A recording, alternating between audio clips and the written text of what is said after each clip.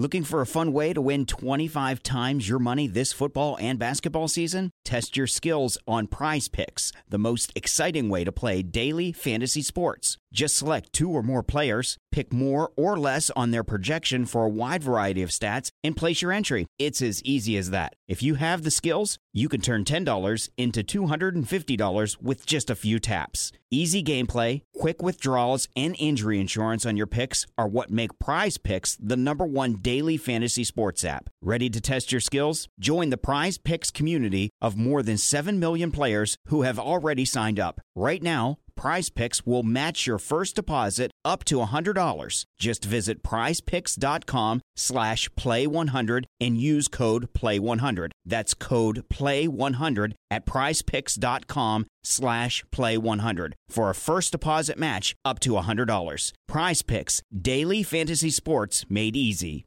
This podcast is part of the Sports Social Podcast Network.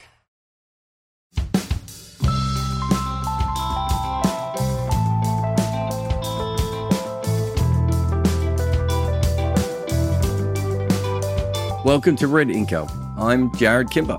This podcast has adverts, but if you prefer your podcast without, in the show notes you'll see the link to my Patreon page and you can listen to our chats uninterrupted. Patreon also comes with many other benefits as well, including a Discord channel and private chats with me. But now, the show.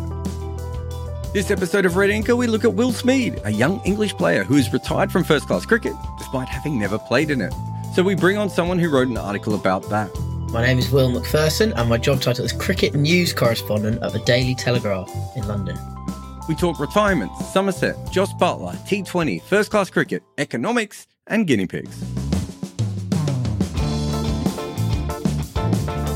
Tell me why Will Smeed is known as the guinea pig. It's not a physical looks thing, is it? No, I don't think so. Although does he have a hairy face? Yeah, he does have a kind of mousy complexion now I think about it. Yeah, so Will Smeed has only ever played white ball cricket professionally, and this winter, so last November, it was announced that he had signed a white ball only contract with Somerset, which makes him unusual because he's a young guy. He's only 21 when he did that, and he's a young guy who's just basically given up on red ball cricket before he's even started. I mean, people are saying you can't retire from something that you haven't ever done, and you know that is sort of correct, but you know he was plodding away in the second team and not scoring any runs, and he's just decided to quit doing that and try and play white ball cricket all around the world. I suspect he won't be the last. He's a very interesting cricketer, but I would say most people outside of T20 heads won't know anything about him. So give me a brief overview of sort of Will Smeed's career so far. Yeah, so he's come through at Somerset in an incredibly traditional Somerset way. He went to private school in Taunton, like Banton and Butler before him. He has always opened the batting in white ball cricket, and he first played for Somerset in 2020 during the kind of the Vitality Blast season, which was affected by the pandemic. He continued to do that in 2021 when he got picked up in the 100 and had it was quite a random call from Birmingham Phoenix, but he got picked up there. People, you know, he was like an up and comer. He was given a deal there and he did well straight away for them. On the back of that, he played T10, PSL, did really, really well at the PSL. And then last summer scored the first 100 in the 100 in either men or women. So what do you get if you score the first 100 in 100? Surely they should give him some sort of special prize for... I know that there were a few Smeed... he got 101. Smeed 101 T-shirts made. So I don't know whether he wears them around the house occasionally, but I think that was the hundreds. The ECV's attempt to kind of build the brand of one of their young stars. But yeah, so that's kind of his claim to fame. Ironically, actually, since he announced his new decision in November, he's played in the T10 again and he's played in the IL T20. He got picked up by my Emirates and has struggled, but I don't think that is a worry. I think he's a young player who is very good at T20 and he'll be fine. But it is interesting that, you know, it's kind of a reminder of the fickle nature of the business that he's got into, where you don't have a great volume of balls. Hitting your way out of form as an aggressive opening batsman is very difficult in T20 cricket, and he's going to struggle with that. But I'm sure he'll be back. He's going to the PSL again now. Is it very interesting that you wrote this article on Will Smeed when the news broke, obviously, and it wasn't that far away from when Chris Green had made his first-class debut in Australia, and you would have covered both of those guys back in your days of having to hustle the big bash beats. And I found that really interesting because it does show that we know that there is this movement towards franchise cricket, and one of the big differences is that Will Smeed can sign a contract in his country that allows him to have access to nets and physios and dietitians and trainers and batting coaches and all those sorts of things in a way that even within the Big Bash, Chris Green doesn't really have quite that access to, right? And so Chris Green's thinking is, well, if I can get in the Shield team a couple of times a year, and I'm putting complete words in Chris Green's mouth here. I haven't spoken to him outside of, I don't know, an airport in Trinidad for 5 minutes. So I don't know him at all. But what I'm saying is, reading between the lines of what he said, in England's case specifically, you can build a very good career out of just having a white ball contract and being able to do that, which then allows you to then go and play in all these other different tournaments around the world with a really good parachute. It's probably a different situation than what we will see from a lot of other T20 cricketers who are going to have to do the more than Nicholas Pooran style of, I'm just going to go and I hope this works. And if not, I'm going to be playing a tournament in Seattle for some rich businessman. Exactly, yeah. I actually think it's a fascinating decision from Somerset. Because, you know, he's a young guy who really they haven't got a great deal out of yet. They've got a few great nights down at Taunton where he's scored 80 odd. And ultimately, the deal that he's signed with them, as things stand, is for 7 games a year in T20 at home. So 14 overall, but 7 at home where they've got tickets to sell. Because he's always going to get a 100 deal. So he's not going to play in the Royal London Cup, which it used to be called Royal London Cup. It's now the One Day Cup. But he used to play in that. So he would have, in the old days, he would have played in that as well. He won't now, unless something changes about the summer. So it's 14 games a year for them, 7 of them that they can sell tickets for and profit from. And then what if he gets injured? He goes back to them. They look after him. All those points you made, it's a generous decision. They must really think he is going to be something special and worth having on their books. And maybe it's a long-term England thing where he becomes an international player and they get some payments back from ECB as a result of that. Maybe that all contributes. Maybe they just desperately don't want to see him play for another county and know that he will get signed by someone else if they sort of let his contract run out. Well, they lost Butler, didn't they? They did. Yeah. And the fingers burnt. Yeah. Yeah. I mean, and you were talking about it before, like Butler is, I don't think people understand how Mr. Somerset Butler was. Yeah. He still loves it. Yeah, and then for him to go off to Lancashire, the bigger county, and sort of embarrass them a little bit. And then I think everyone knew how good he was at Somerset, but the world understood how good he was by the time he gets to Lancashire, right? And things change a little bit. Somerset's sitting there going, we could have kept him because they wouldn't have had to pay him. And you could be exactly right with Will Smeed. You know, we've just had a bunch of World Cups. We're seeing, you know, Jason Roy coming to the end. We're seeing some other players who might, you know, Dawid Malan, you know, is getting older as well. England might make some choices to bring in these young guys next. And Will Smeed is a big chance of that. If that happens, maybe they have to pay him on this 7-game contract for 1 year. Yeah. And they get to keep him around for marketing for the rest of their time. Yeah, exactly. And I think actually Smeed and Butler are a really interesting comparison because they're 10-ish, 10, 11 years apart in age. As I said, they're exactly the same background. I reckon they've got very similar interests in the game. And obviously Butler ended up playing between 50 and 60 tests without ever really cracking it or, to be honest, ever really looking like he was having a great deal of fun. I think a major contributing factor to Smeed's decision here is that he's never loved red ball cricket. And I think that is totally fine. He loves white ball cricket. He loves belting the ball. He doesn't love grazing around in a field for 90 overs in a day. He doesn't love steadily batting out time. And that is fine. Like my personal view is there'll be people who will go, oh, that's so sad. Like it's the purest form of game. And this is, well, you know, where are the traditions of it? I would just say it's a beautiful example of cricket's breadth where you've got a guy who actually thinks one format of the game's rubbish and loves all the other formats and wants to follow that path. And I think if you're not having fun, what's the point, really? Even if it's your job, what's the point? And it's occurred to him that he can earn a good living just doing white ball, a better living. NFL Sunday Ticket is now on YouTube and YouTube TV, which means that you can stay close to your team even if you don't live in their town. Like maybe you're a Raven who married a Seahawk who got a job in the land of the Falcons. With NFL Sunday Ticket, you can watch your team's out-of-market Sunday afternoon games no matter where you live, because you shouldn't have to change teams even if you change towns. NFL Sunday Ticket. now on YouTube and YouTube TV. Go to youtube.com/presale to get $50 off. Terms and embargoes apply. Offer ends 9/19. No refund. Subscription auto renews. I think it's worth also saying that it's funny. So Chris Green is about 10 years older than him, right? And Josh Butler's about, what you said, 11, 12 years older than him.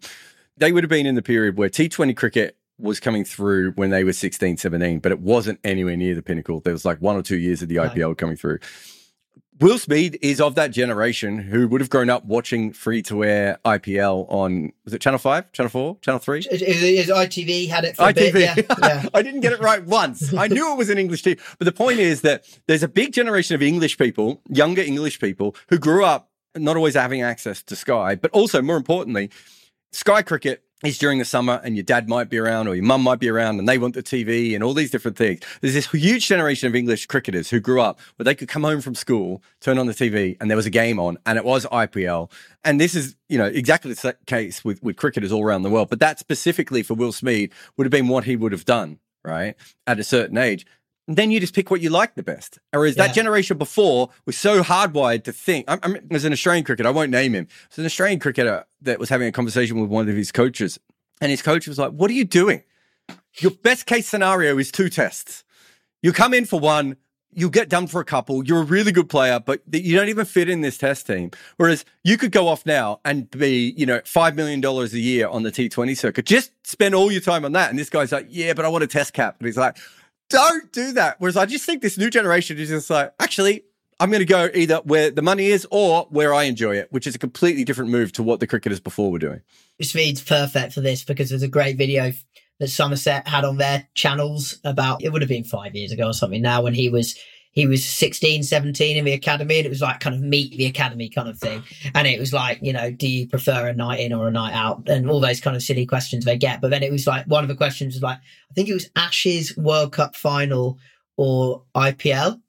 And that's, this is 5 years, and he went IPL, and he did it with a smile because he knew what he was doing, because he knew it was winding up the right people. But I asked him about that when I interviewed him when he made his decision last year, and he was like, yeah, no, I meant it. I might have been smiling and being a bit cheeky, but I meant it. That was my answer. I think he's one of those guys who has come through playing all the sports and just not necessarily being like that into test cricket or even watching cricket full stop. Like, he just played it as a kid, and that was the game he was best at. And he was also good at various other things, and this was one he was really good at. And what do you enjoy doing? I enjoy hitting the ball hard and fielding on the boundary and taking good catches and things like that. But he's just following his what he's interested in, really. I do think there are going to be challenges for him in the way this plays out. But, well, you talked about before when he lost his form. So I remember talking to, I can't remember if it was talking to Nicholas Pooran or talking to one of the other players who gave him advice. Because Pooran was thrown away by Trinidad and, was in this terrible situation.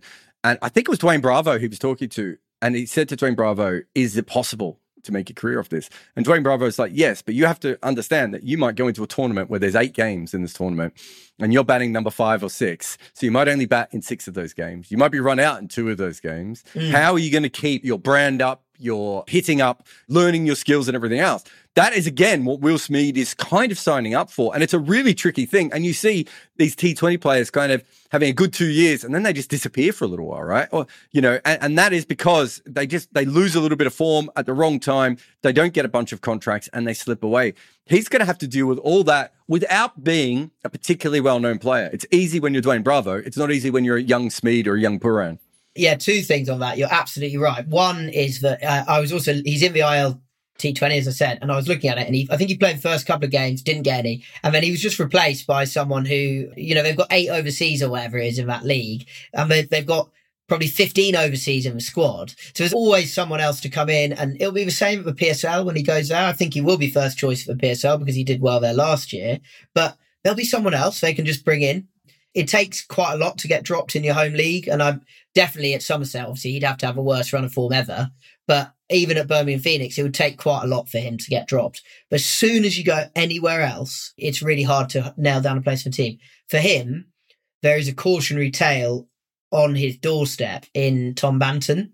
He was a guy who exploded in probably 18, 19, and then 20, played for England for the first time. People were like, it's an UKP. He's clearly a child of 2005 and all those kind of things. He's just a few years older than Smeed. Smeed's too young for all that stuff. And now he's faded away and it's kind of Operation Rebuild. And everyone thinks Tom Banton, he should go white ball only or whatever. He's not actually probably in a position to go white ball only. He probably needs to stick in with the red ball stuff because the white ball options aren't there all year round for him in the same way that they are for someone like Smeed, who's on the way up. And Banton's trying to get back up to that position. But the cautionary tale is there. He needs to be cognizant of that. He needs to work out essentially how to become the best white ball player he can while flitting around the world. Now, we had a couple of interesting conversations around that. One of the things he said was, well, I bowl a bit of off spin and I'm going to work really hard on that, because he said, I look at Will Jacks, who's another promising guy, and he is an all format option now. He's obviously made his test debut, but he's like, one thing Jacks have got over me, we're both really good top order hitters in T20, but Jacks bowls off spin, which is a nice match up option and things like that. And he said Deval Brevis in South Africa, he's also, I noticed in my Cape Town's last game this week, he bowled a couple of overs. So he's thinking the same way. A lot of these players are thinking, I need to add that extra string to my bow. And then basically, it's as simple as basically finding a way to become the most consistent, strongest hitter of the new ball you possibly can. There's going to be ways that teams come at him. If it was a Blast semi-final last year, or quarter-final, I think against Derbyshire, a young guy called George Scrimshaw, who's quite a promising bowler, bowled fast and short at Smeed, and he looked really uncomfortable. And if I remember correctly, he did actually end up coming through that innings. He survived somehow the short stuff, but then when the other stuff was bowled, he kind of ate it up nicely. But he needs to work out how to play consistent short stuff. And just generally, it's a fickle game up there. You're attacking all the time. There's not much time to ease yourself into an innings. So he's got to find a way to, a bit like, this is actually ultimately what Buttler has mastered 10 years on. And he's ended up doing it at the top field. I think most of us 10 years ago thought he'd be the best finisher ever or whatever. But he's ended up being, an all-time great T20 opener in the end. But he's managed to make that work. It's not simple. No, I think so. There's this big theory in the West Indies that, the problem with their T20 players now is that if you look at Gale and Pollard and Russell, they all came through first class cricket and they played a lot of first class cricket. And then obviously then they go on to play T20 cricket. And so there's this big theory around T20, but really from the West Indies, that if you don't play first class cricket, it's not that you have trouble hitting the ball out the park. It's not that you have trouble with that. It's when you get some very fast bowler coming around the wicket and moving the ball away a little bit off the pitch, or, it's when Adil Rashid or Rashid Khan gets on a roll. What do you do then? That's the stuff that's really interesting, because at that top level, if you're a batter and you're playing at the top level of T20, so you're playing IPL or you're playing in a World Cup, even if you're playing in Major League or PSL and you've got the best players going up against you, it is like a mini test match. It's not the same as a test match or anything else. But suddenly, if you have Mitchell Starc bowling 90 mile an hour reverse swing at your toes, or you have Jofra, lifting one up off a length, or, you have Ashwin, going over the wicket, then around the wicket, then, moving the field around you and everything else, you still have to deal with the fact that one of the world's best bowlers is bowling to you. If you haven't built that up, and most of these T20 guys, and Tom Banton's a really good example of this, Tom Banton is fantastic against average players and just above average players. Definitely. For me, the minute I saw Banton against that next level, he just didn't look like he had that game. He could still build that, and he might go off and do that, as you say. I think that's the thing that actually guarantees you the 12 to 15-year white ball career, in a way that even a player as good as David Miller, who kept playing in the IPL, and Aaron Finch is another really good example. I think there are times, because they weren't playing enough first-class cricket at different times, they just didn't have the sort of reps to be able to deal with one good spell.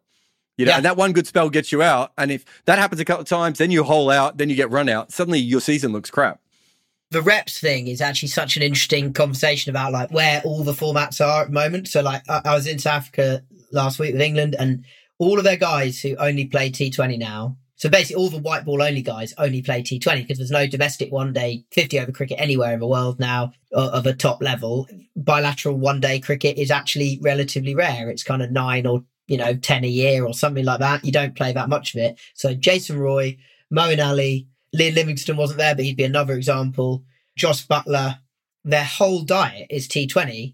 And they were like, last week, all three of Roy, Moeen and Buttler actually scored runs in one way or another. But all three of them were like, God, it was so weird having a bit of time and just being able to block a couple. I didn't remember that I was allowed to do that. I forgot that that was a thing that happened in cricket. And it's actually, those guys have, particularly Roy and Buttler, are like all-time great England 50-over players, such an important part of the 2019 team.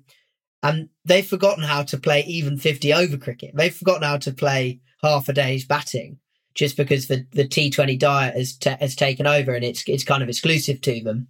And Smeed is coming through. All of those guys did have, in Moeen Butler's case, substantial test careers, but even Roy had a really substantial first-class career as a youngster. And they'd be kind of analogous cricketers, Smeed and Roy, kind of both openers in all white ball formats, but probably bat lower down in first-class cricket instinctively.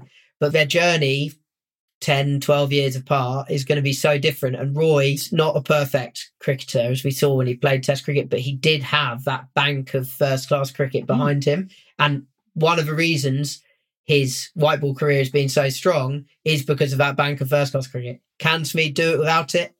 He's the guinea pig.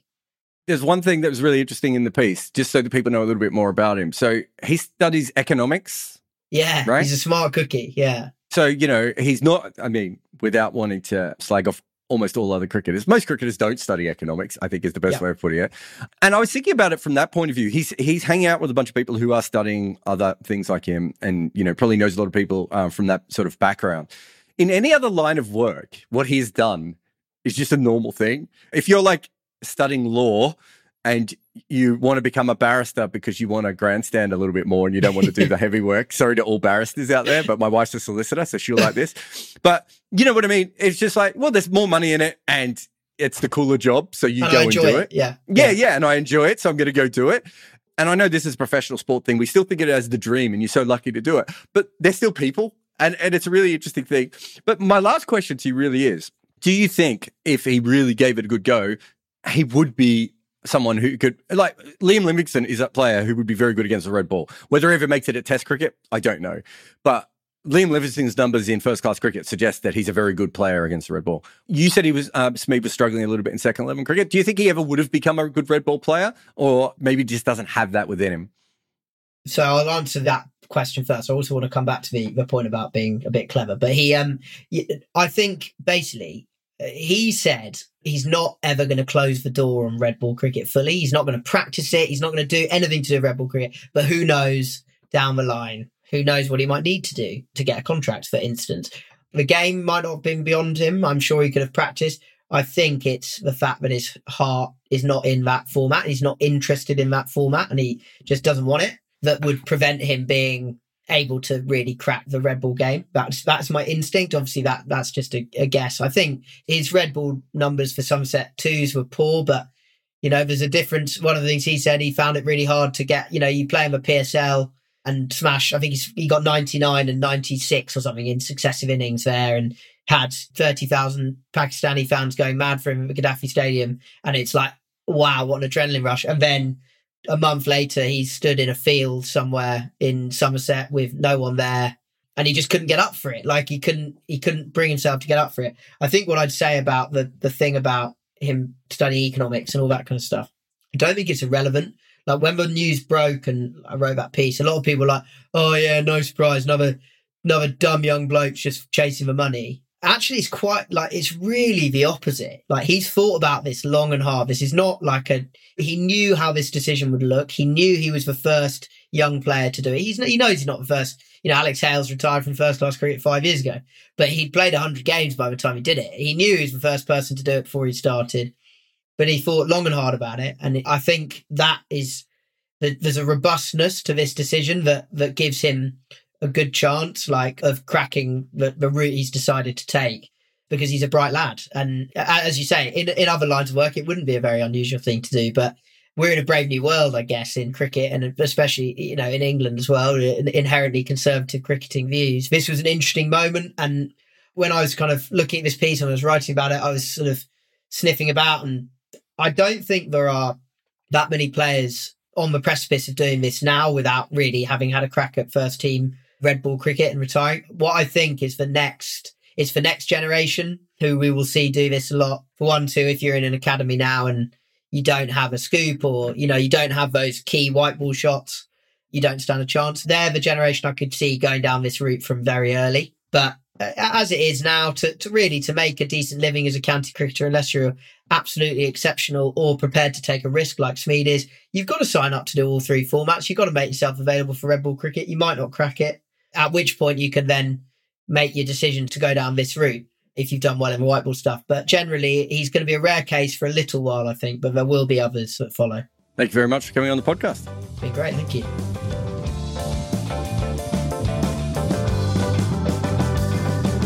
Thank you for listening. There is more information on my guests in the show notes. Please support them where you can, but also support us.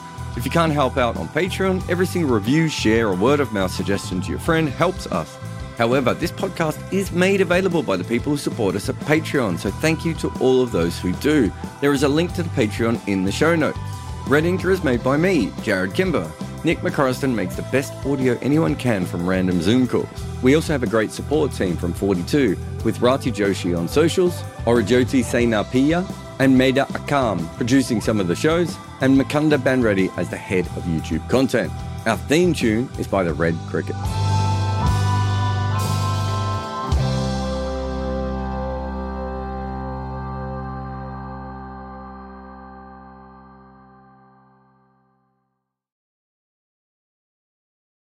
Sports Social Podcast Network.